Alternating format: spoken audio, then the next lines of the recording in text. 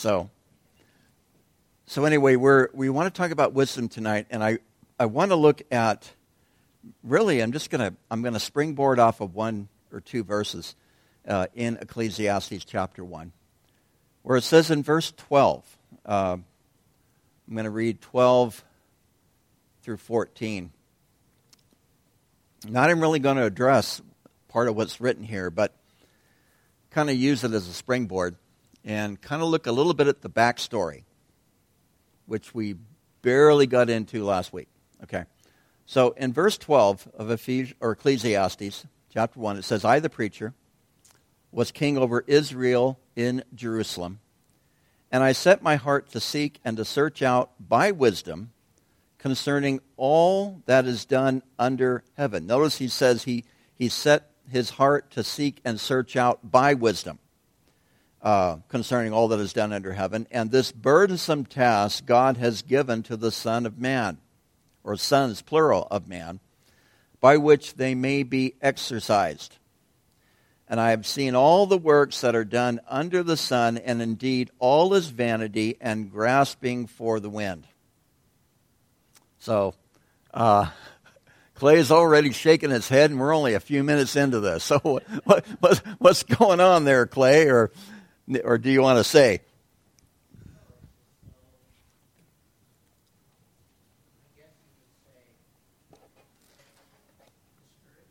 Discouraging. Is it truthful? A few of you are nodding your head yes. What's that, Clay? I'm sorry, I stepped on you. What? If it's in the Bible, it's true.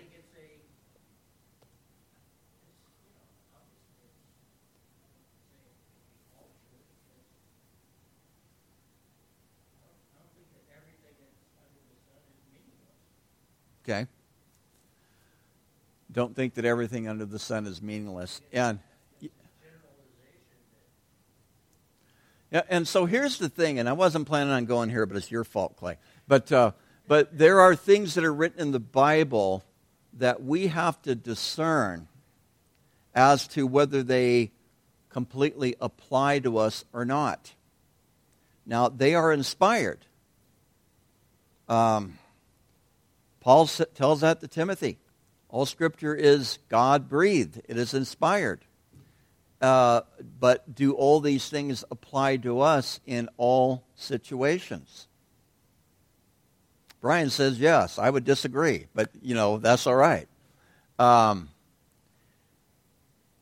Or you could take an approach, which I'm sure you would, because you took us 2 weeks ago, you took us to the back of the book, is that we can apply, yes, this is true, but there are also other things that are true, right? Like the back of the book. Come on, Brian.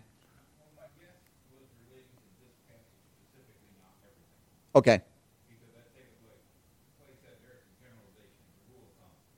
Right. Basically, this is the rule, but yeah, there's exceptions where it's not. There's always exceptions, yes. And I think that's important to remember, that there are always exceptions. And two things to remember about exceptions. Sometimes they apply to you. Never do they always apply to you, okay? And if you don't get those two right, then you're in a world of hurt. But Larry, go ahead. The preacher is speaking about his experience. See, okay, so the backstory on this is the preacher. Okay, there's my segue. The backstory on this, I sat and I read, and it didn't take long. I read 1 Kings chapter 1 through 12. Just sat down and read the whole thing through one sitting. And just started getting a feel of the life of Solomon. I made some observations. I'm going to miss some. I know I'm going to miss some. But nonetheless, when you read 1 Kings, he does, for the most part, he does okay. Until right around 1 Kings chapter 11, when he gets involved in foreign women who turn his heart away from the Lord. And this really was addressed in the book of Deuteronomy chapter 17. I'm going to skim it for you. Deuteronomy 17, verses 14 through 17. says, when you come into the land which the Lord your God is giving you, and possess it and dwell in it. Let me back up. What's the setting of the book of Deuteronomy? They are on the east side of the Jordan. They are about to go into the promised land. Who wrote Deuteronomy? Moses. It's one of the 5 books of Moses, or known as Torah, the teaching. So they're getting ready to go into the land. And of course, Moses did not lead them into the land. Joshua did. And so he's telling them, when you come into the land which the Lord your God has given you and possess it, and you dwell in it, and you say, I will set a king over me like all the nations that are around me, you shall surely set a king over you, whom the Lord your God chooses, one from among your brethren you shall set as king over you, and you may not set a foreigner over you who is not your brother. Okay? But the king, it says, but he shall not multiply horses for himself, nor cause the people to return to Egypt to multiply horses, for the Lord has said to you, you shall not return that way again. Neither shall he multiply wives to himself, lest his heart turn away, nor shall he greatly multiply silver and gold for himself. This begins, so that's it. I read another line. I should have skipped the line. Okay, so it doesn't multiply gold or silver for himself either. So Solomon, according to Deuteronomy 17, basically failed because he violated all 3 of those things, including this idea of going back to Egypt to multiply horses. But it tells us in 1 Kings chapter 3 that he... 1 Kings chapter 3, verse 1, it says, now Solomon made a treaty with Pharaoh's king of Egypt, and he married Pharaoh's daughter and brought her to the city of David until he had finished building his own house and the house of the Lord, which took 20 years to do both of those buildings. All right. So he marries the daughter of Pharaoh. So in a sense, it was a treaty. It was probably a non-aggression pact, and if somebody picks on you, you're going to help us, and vice versa. And that's really the general belief of what motivated Solomon to do that, although we don't really know completely firsthand why Solomon did this. But he marries a foreign wife, for starters. He duplicated his wives. And he duplicated... Yeah, he had 300 wives and 700 concubines, or the other way around. It's in 1 Kings. That the king was not supposed to, correct, was not supposed to have multiply horses, multiply wives, nor multiply silver and gold. All right? So, and all in all, if you read what's interesting about this in 1 Kings chapter 1 and 2, this is where he has that reign of terror, where he's killing all his rivals. Which I kind of expressed that last week, going, yeah, there's something wrong with that, but it was a common practice of the day. 1 Kings 1 and 2, he's killing off all his rivals. 1 Kings chapter 3, he has a treaty with the Pharaoh, and it's interesting though about this, and I found this to be fascinating, and I'm going to speculate. So I'm putting you all on warning, okay?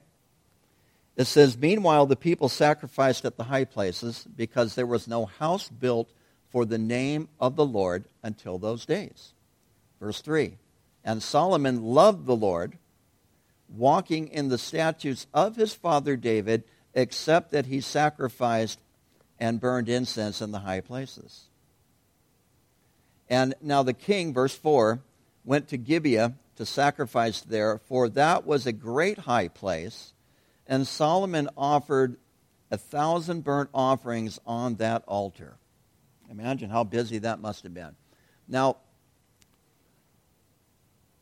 the best that I can gather from what it says in verse 4 is that those 1,000 offerings on the altar in Gibeah were offered to the Lord.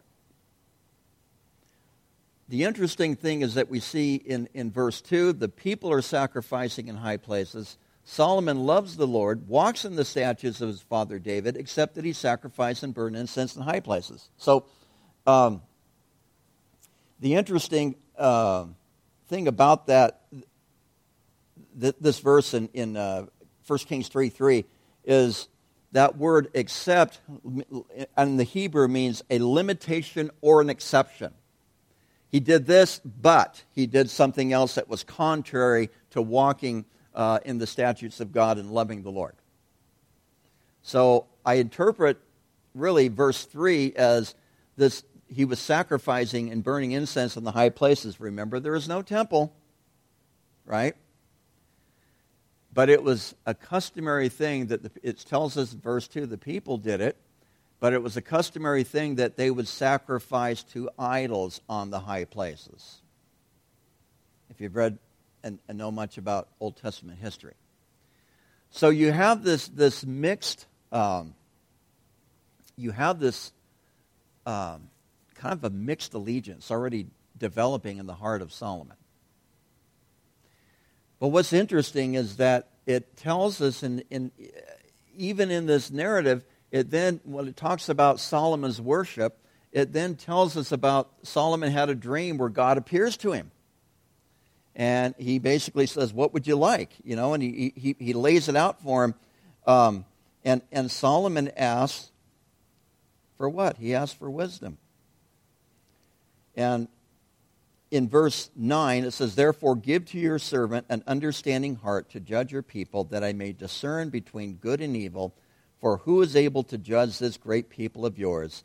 And the speech pleased the Lord, that Solomon had asked this thing. And then God said to him, because you have asked this thing, and you have not asked long life for yourself, or asked for riches for yourself, or asked for life of your enemies, but you have asked for yourself understanding to discern justice, behold, I have done according to your words.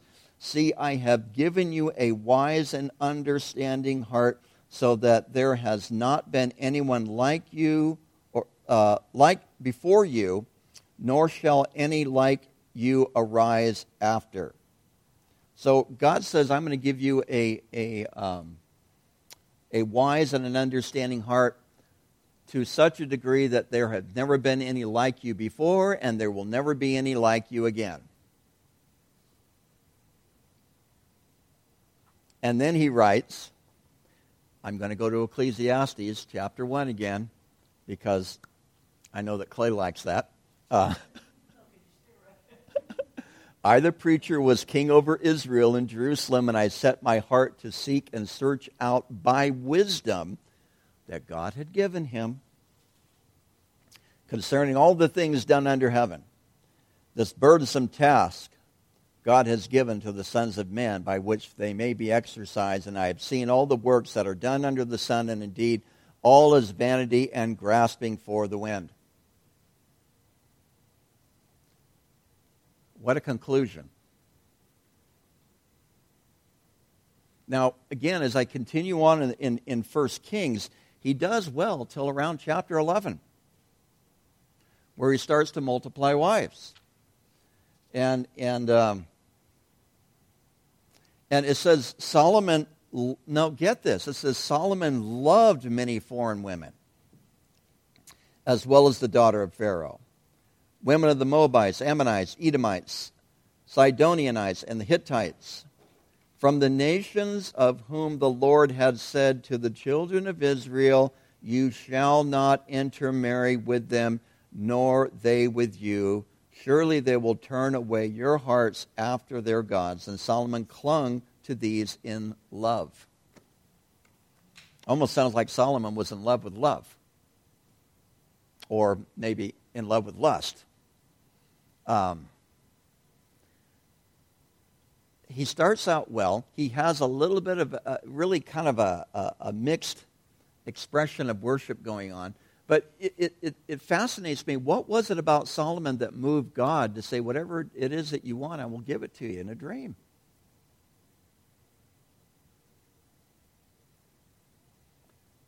And the fact that God gave Solomon this incredible gift of wisdom and understanding.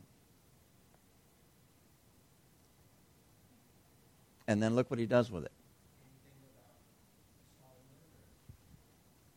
So it was totally grace, is what you're saying. Which it could be. Kind of. David had a heart for God. It's hard to say.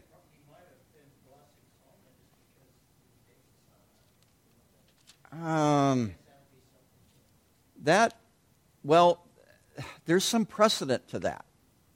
Because when God tells Solomon, I'm going to take the kingdom away from you, but I'm going to do it, not to you, but I'm going to do it to your son. But I'm going to give your son at least one tribe. It actually turned out to be 2 tribes. But I'm going to give your son one tribe. That's son Rehoboam. I said Jeroboam last week, and then I couldn't remember which one was which, but it was Rehoboam. I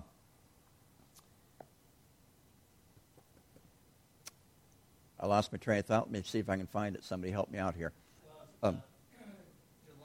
Delaying the inevitable. And we see this, one of the other kings as well, it's Hezekiah. And he was like, when God prophesied to him that the nation of Judah would fall, he's like, well, at least it's not in my lifetime. I would have kicked him anyway.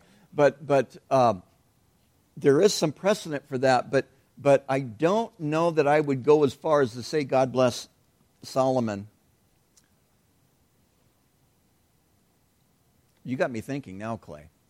I don't know that I would go as far as to say God bless Solomon because of David's sake, and yet the Scripture does tell us that God blesses Israel because of the fathers, because of a promise he made to the fathers. Didn't he promise David that he was going to continue his? Yes. Yep. And so he's kind of being faithful to himself. To some degree, yes. To some degree, yes. Eventually, the kingdom falls anyway. But that's what's so important about the 2 of the genealogies that are given to us in Matthew and in Luke pertaining to the genealogies of Jesus. Because Jesus is a descendant of David on both sides of his family, his mother and his father. But it's interesting that he was a man who loved the Lord. He walked in the statutes of his father David, except he sacrificed and burned incense in the high places. Experiences along with his desire for other women. And because the spiritual and the sensual really, they're very, very tight parallels. I don't know if you're aware of that or not. It's like a drug. Once you've had it, then you want more and more and more and more. So are you seeking the drug or are you seeking the experience? And that could very well be the case. But with Solomon, it's possible that the spiritual experience and the sensual, physical, sexual experience, those go hand in hand. Back in those days, a lot of the idols that were being worshipped very sexually. They were. And there was orgies and everything Right. else going on, so that was common back Right. in that day. Right.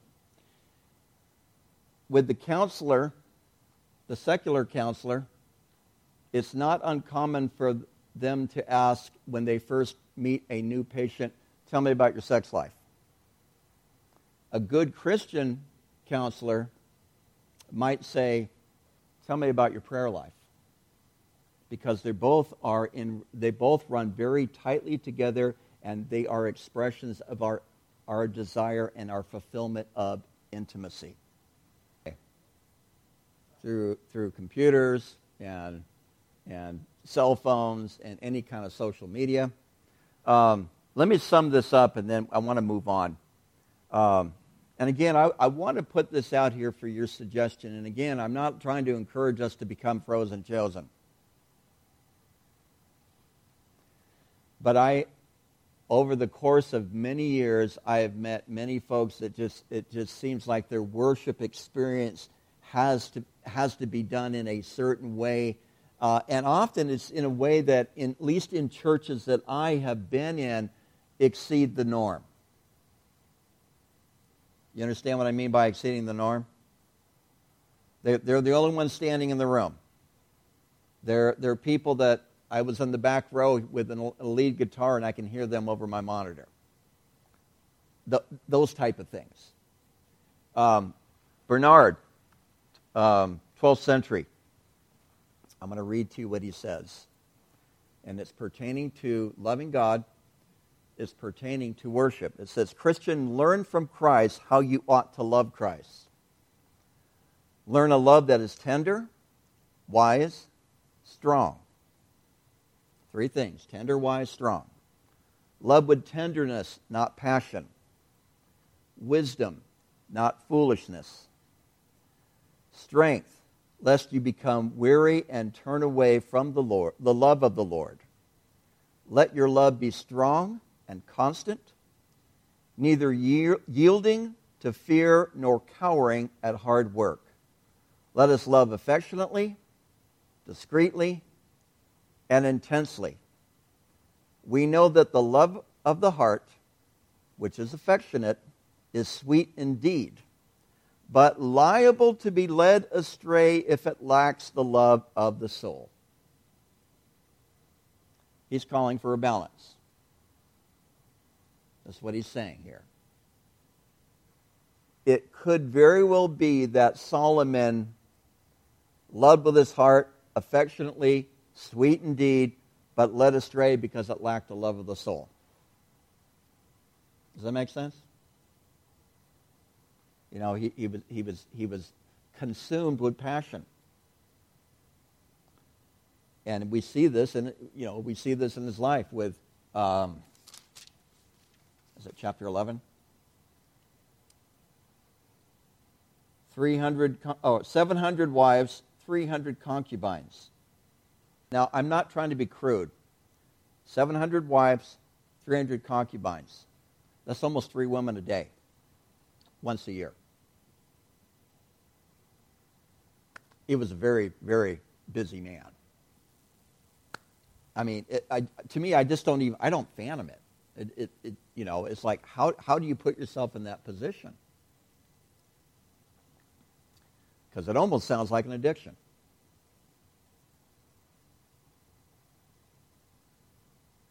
So no wonder he would write Ecclesiastes if he wrote it at the end of his life. No wonder he would say these things. He's worn out. It's the old AA saying. At first, it's fun, then fun and problems, then just problems. He might be writing from the perspective of just problems. So, just some things to consider as we look into this this particular book.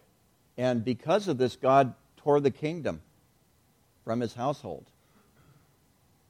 When Rehoboam, and interestingly enough, and one more thing, it tells us in chapter 3, he has a treaty with Pharaoh, Egypt. A lot of time goes by from chapter 3 to chapter 11, at least 20 years, if not more. Probably a different Pharaoh, but the thing is that Egypt also then becomes a haven. In 1 Kings 11, Egypt becomes a haven for 2 of Solomon's enemies. One of them is Hadad the Edomite, and the other one is Jeroboam, who becomes king of the 10 tribes. And they found a haven, they found refuge in Egypt, the country that Solomon had made a treaty with. So this idea of going back to Egypt can bite you, and bite you real hard. In a sense, that's without geographically doing that, that's exactly what I believe Solomon did.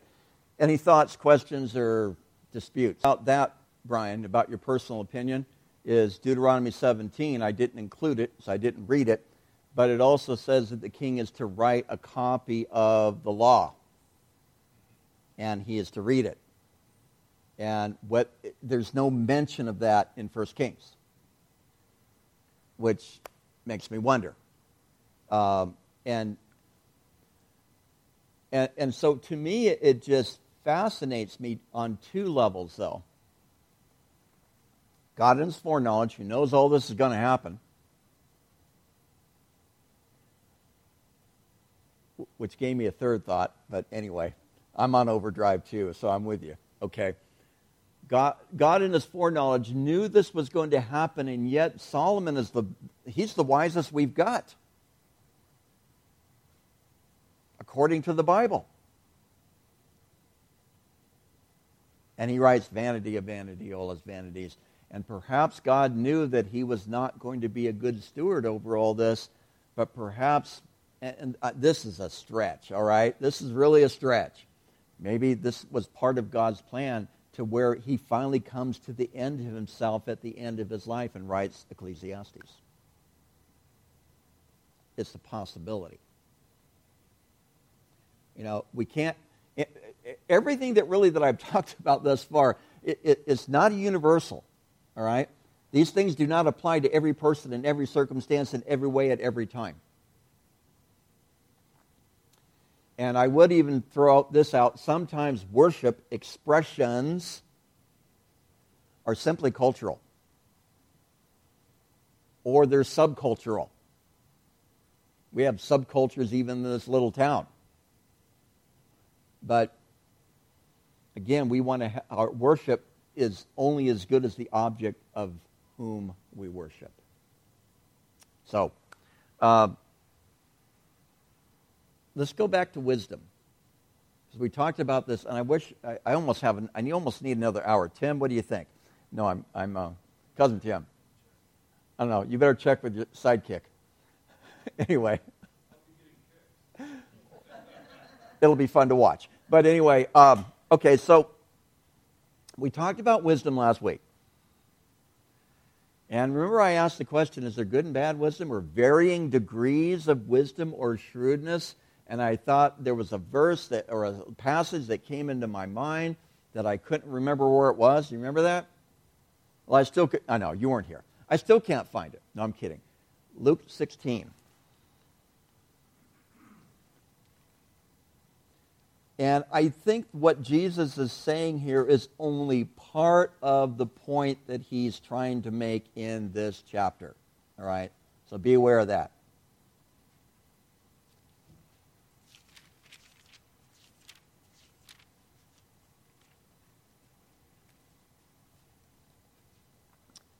There was a certain rich man. There was a certain rich man who had a steward.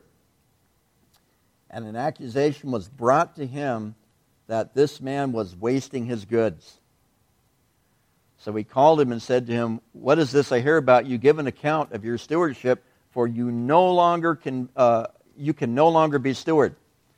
Then the steward said within himself, "What shall I do? My master has taken the stewardship away from me. I cannot dig. I'm ashamed to beg. I resolved what to do, and that when I am put out of the stewardship, they may receive me into their houses." So he called every one of his master's debtors to him, and he said to the first, "How much do you owe me? Or how much do you owe my master?" And he said, "I owe him 100 measures of oil." So he said to him, "Take your bill, sit down quickly, and write 50. Then he said to another, "And how much do you owe?" So he said, 100 measures of wheat. And he said, of wheat. And he said to him, "Take your bill and write 80. So the master commended the unjust steward. This is a difficult one to wrestle with. The master commended the unjust steward because he had dealt shrewdly. For the sons of this world are more shrewd in their generation than the sons of light. We really could go on and probably should go on to get the full impact of this little parable. But it's an interesting observation that Jesus says that the sons of this world, using his story as an example, the sons of this world are more shrewd in their generation than the sons of light. This word shrewd is interesting. It's the word phronimos. It can also be translated, and is in some passages in the New Testament translated wise. So he's talking about wisdom here. And he's essentially saying that the sons of this generation are wiser in their generation than the sons of light. But it's not a godly wisdom. It's important to understand that. So there are varying degrees of wisdom. Romans 11. Remember we're in Romans 11:25. Romans 12:16. It says, "Do not be wise in your own estimation." Essentially, that's what it says in both of those verses. Don't be wise in your own estimation, or don't rely on your own wisdom. What does that mean? Seek godly counsel. What does that mean? And I want to say, and you will say, seek godly counsel. In other words, you're not the end, right? You're not the final authority. That's what you essentially said. You seek godly counsel. All right? And yes, but you got to make sure that counsel is godly. Was Solomon godly?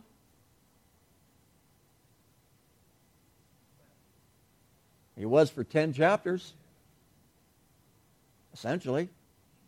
Although there's some things, again, that don't really resemble the character of Christ, but still. First, I think it's 1 Corinthians. I did a typo here. It has to be 1 Corinthians because there is no such thing as 1 Colossians. Okay. Sorry. All right, I'm back. 1 Corinthians chapter 3, verse 18 says, "Let no one deceive himself. If any among you seems to be wise in this age," see, that's referring back to what Jesus talked about, the sons of this world, more shrewd in their generation, right? If anyone seems to be wise in this age, let him become a fool, that he may become wise. What does that mean? Want me to read it again? If anyone among you seems to be wise in this age, let him become a fool, that he may become wise. I think that speaks volumes to us if we allow it. Think of yourself as wise, you're not. Or you're going to be humble. To be wise in this age, what does that mean? This era. This Greek word is aeon, which refers to really a segment of time. Jesus referred to two ages in the Bible. The present age and the age to come. The present age is the worldly age. The present age is reflected by worldly wisdom. The age to come will be reflected by, and we get glimmers of that even now, the age to come is expressed by godly wisdom.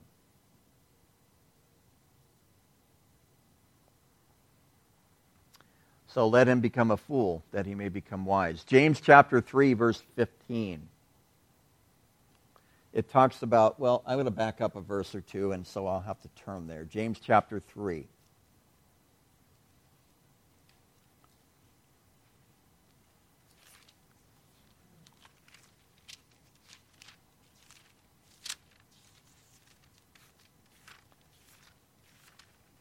Depending on the Bible that I use, some of those books toward the back part of the New Testament are hard for me to find sometimes. Okay, there we go. Just the way they're laid out. James 3:15, but I'm going to back up to 13. How's that? All right. Who is wise and understanding among you? It's a good question, isn't it? Let him show by good conduct that his works are done in meekness of wisdom. Meekness of wisdom. Do we see any of that at all today among those who claim to be wise? The wisdom of this age?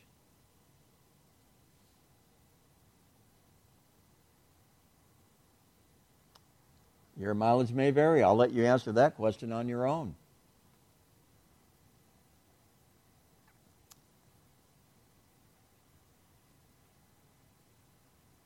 Verse 14.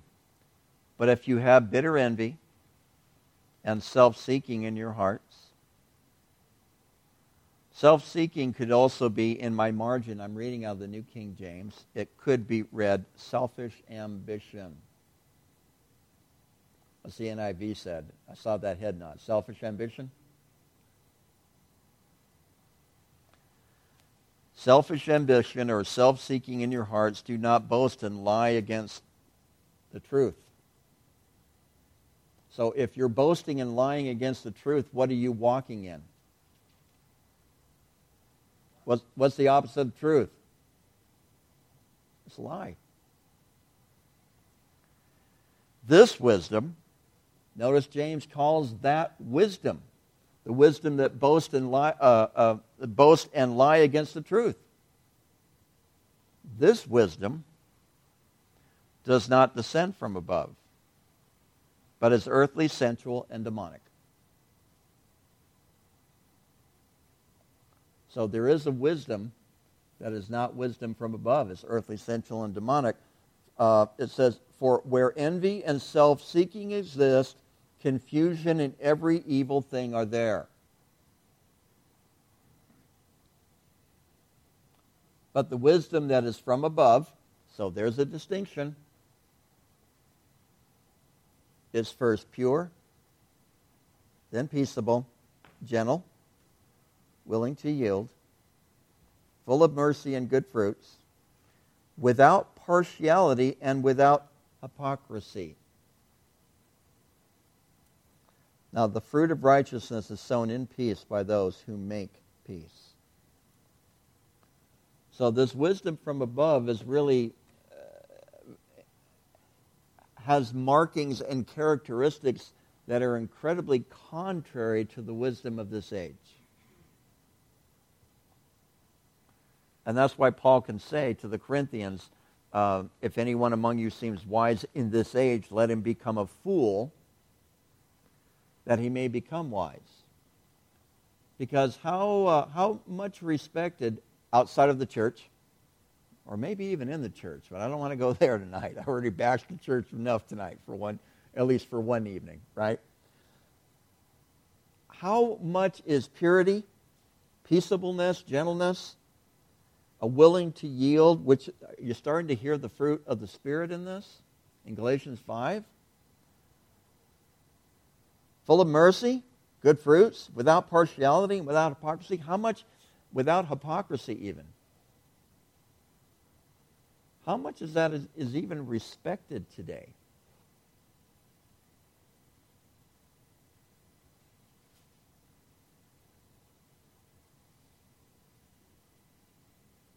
A lot to contend with here, isn't there?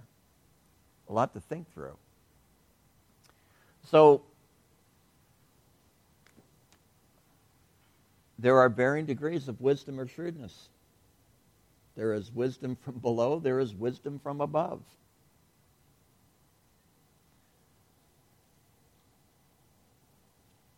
And I have, I'm not going to read them all to you.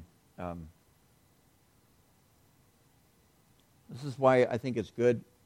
I'm finding myself reading a lot out of the Proverbs as although I'm not bringing a lot of those forward on a Wednesday night. That's why let me encourage you to keep reading the Proverbs while we're doing this.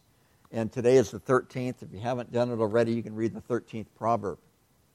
Tomorrow, read the 14th proverb.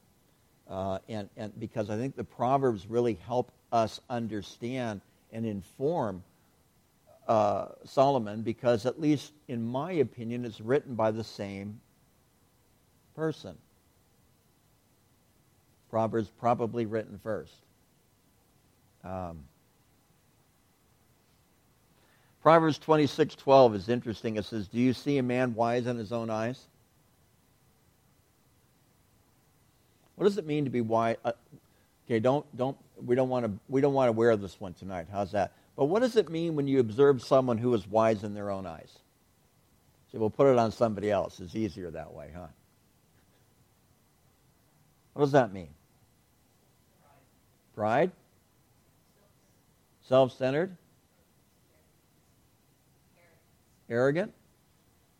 Let's back off the negativeness just a bit, okay? Because you're right. I agree with you all. But let me back. How about confident? Now, is it wrong to be confident? No.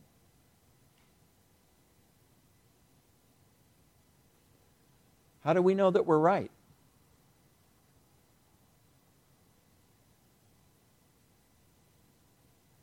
Well, me, I went the other way one time and I got slapped and so. Now's the time to break out. The right way. Now's the time to break out the pig. But he'll explain later. But yeah. And so, in other words, you went the wrong way. And sometimes there's incredible value in going the wrong way, if you are able to learn from that. There's incredible value in it. True, and I'm thinking as you're saying this, we're called to step out on faith always. And because if we never step out on faith, we will never do anything. So we have to have the confidence that God has led. We have to have the confidence that God has spoke. We have to have the confidence that we have heard. We have to have the confidence that although I have no idea how this is going to work out, that God is leading me into this. And what's interesting about what you said, Cindy, is that the end, right? You're talking about, you know at the end. What if the end is years and years and years down the road? You never really know. Yeah.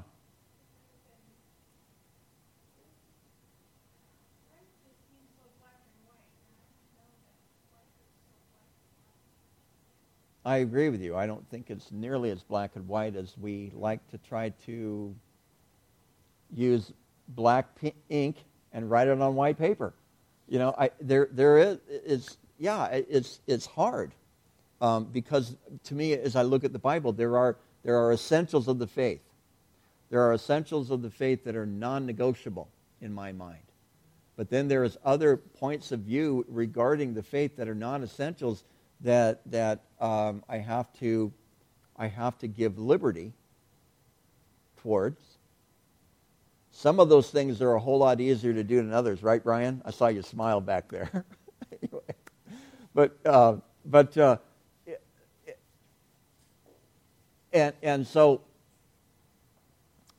things are not always as black and white. That's why it's. I've already gotten in trouble once tonight. I might as well do it again. That's why at times let not many of you become teachers knowing that you will incur a stricter judgment. And then when people take some of the things that I say and they interpret it in a very black and white manner, I'm just like, oh, I think I either didn't explain it right or, you know what I mean? And so I think the reality is Romans 12. I didn't read it to you before. I do have it in front of me. Thank God. Be of the same mind toward one another. Do not set your mind on high things, but associate with the humble. Do not be wise in your own opinion. So this idea of associating with the humble, this idea of walking in, if you associate with the humble, you're either going to become humble yourself or you're going to stick out like a sore thumb. Right? I'm going to go a minute or two over, but I'm almost done. All right? Okay. So how do we walk in wisdom? And I wish I had much more time to develop this. 2 Corinthians chapter 10, verse 5. And I'm kind of taking a slice out of this passage because I think it's much broader. This passage in 2 Corinthians 10 is much broader than I'm stressing on. But it says, we destroy arguments of every lofty, prideful, possibly, lofty opinion raised against the knowledge of God. We destroy arguments of every lofty opinion raised against the argument of God, and we take every thought captive to obey Christ. That's ESV, I believe. Yeah, I pulled that out of the ESV. So we take every thought captive to obey Christ, because not everything that you and I think about in a given moment of the day is wise. And to take every thought captive to the obedience, New King James says, of Christ, and to put those at the feet of the Lord, and really to seek His guidance, to seek His wisdom, and to seek His instruction, because Proverbs 9 says what? The fear of the Lord is the beginning of wisdom. I think it's right around verse 10, Proverbs 9. The fear of the Lord is I'm going to read it because it's. I'll find it. We may be. No, I won't be here long, because the second part of the verse I want to bring to your attention as well.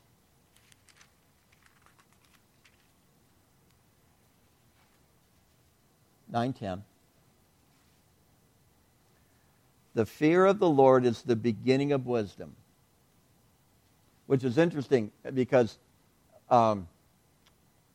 you don't really know till the end, but this is how you can start, right? By fearing God. I may not know what I'm doing at all, but I believe God is leading me into this, and I'm going to fear Him, respect Him, honor Him, worship Him, be submitted to Him as I'm going through this process, right? And the knowledge of the Holy One is understanding. That's the second part of the verse that I didn't want to leave out. The knowledge of the Holy One is understanding. So it really goes in. Jesus said, "Seek ye first the kingdom of God and His righteousness, and all these things will be added unto you." Matthew 6:33. And so it's this calling that we have. There's another verse that just went in and out of my head really fast regarding that we focus on our life in Christ. Fearing the Lord, beginning of wisdom. Not the end, the beginning. The starting point. So if you want to be wise, then you fear the Lord. And then seek the knowledge of Him, which is understanding.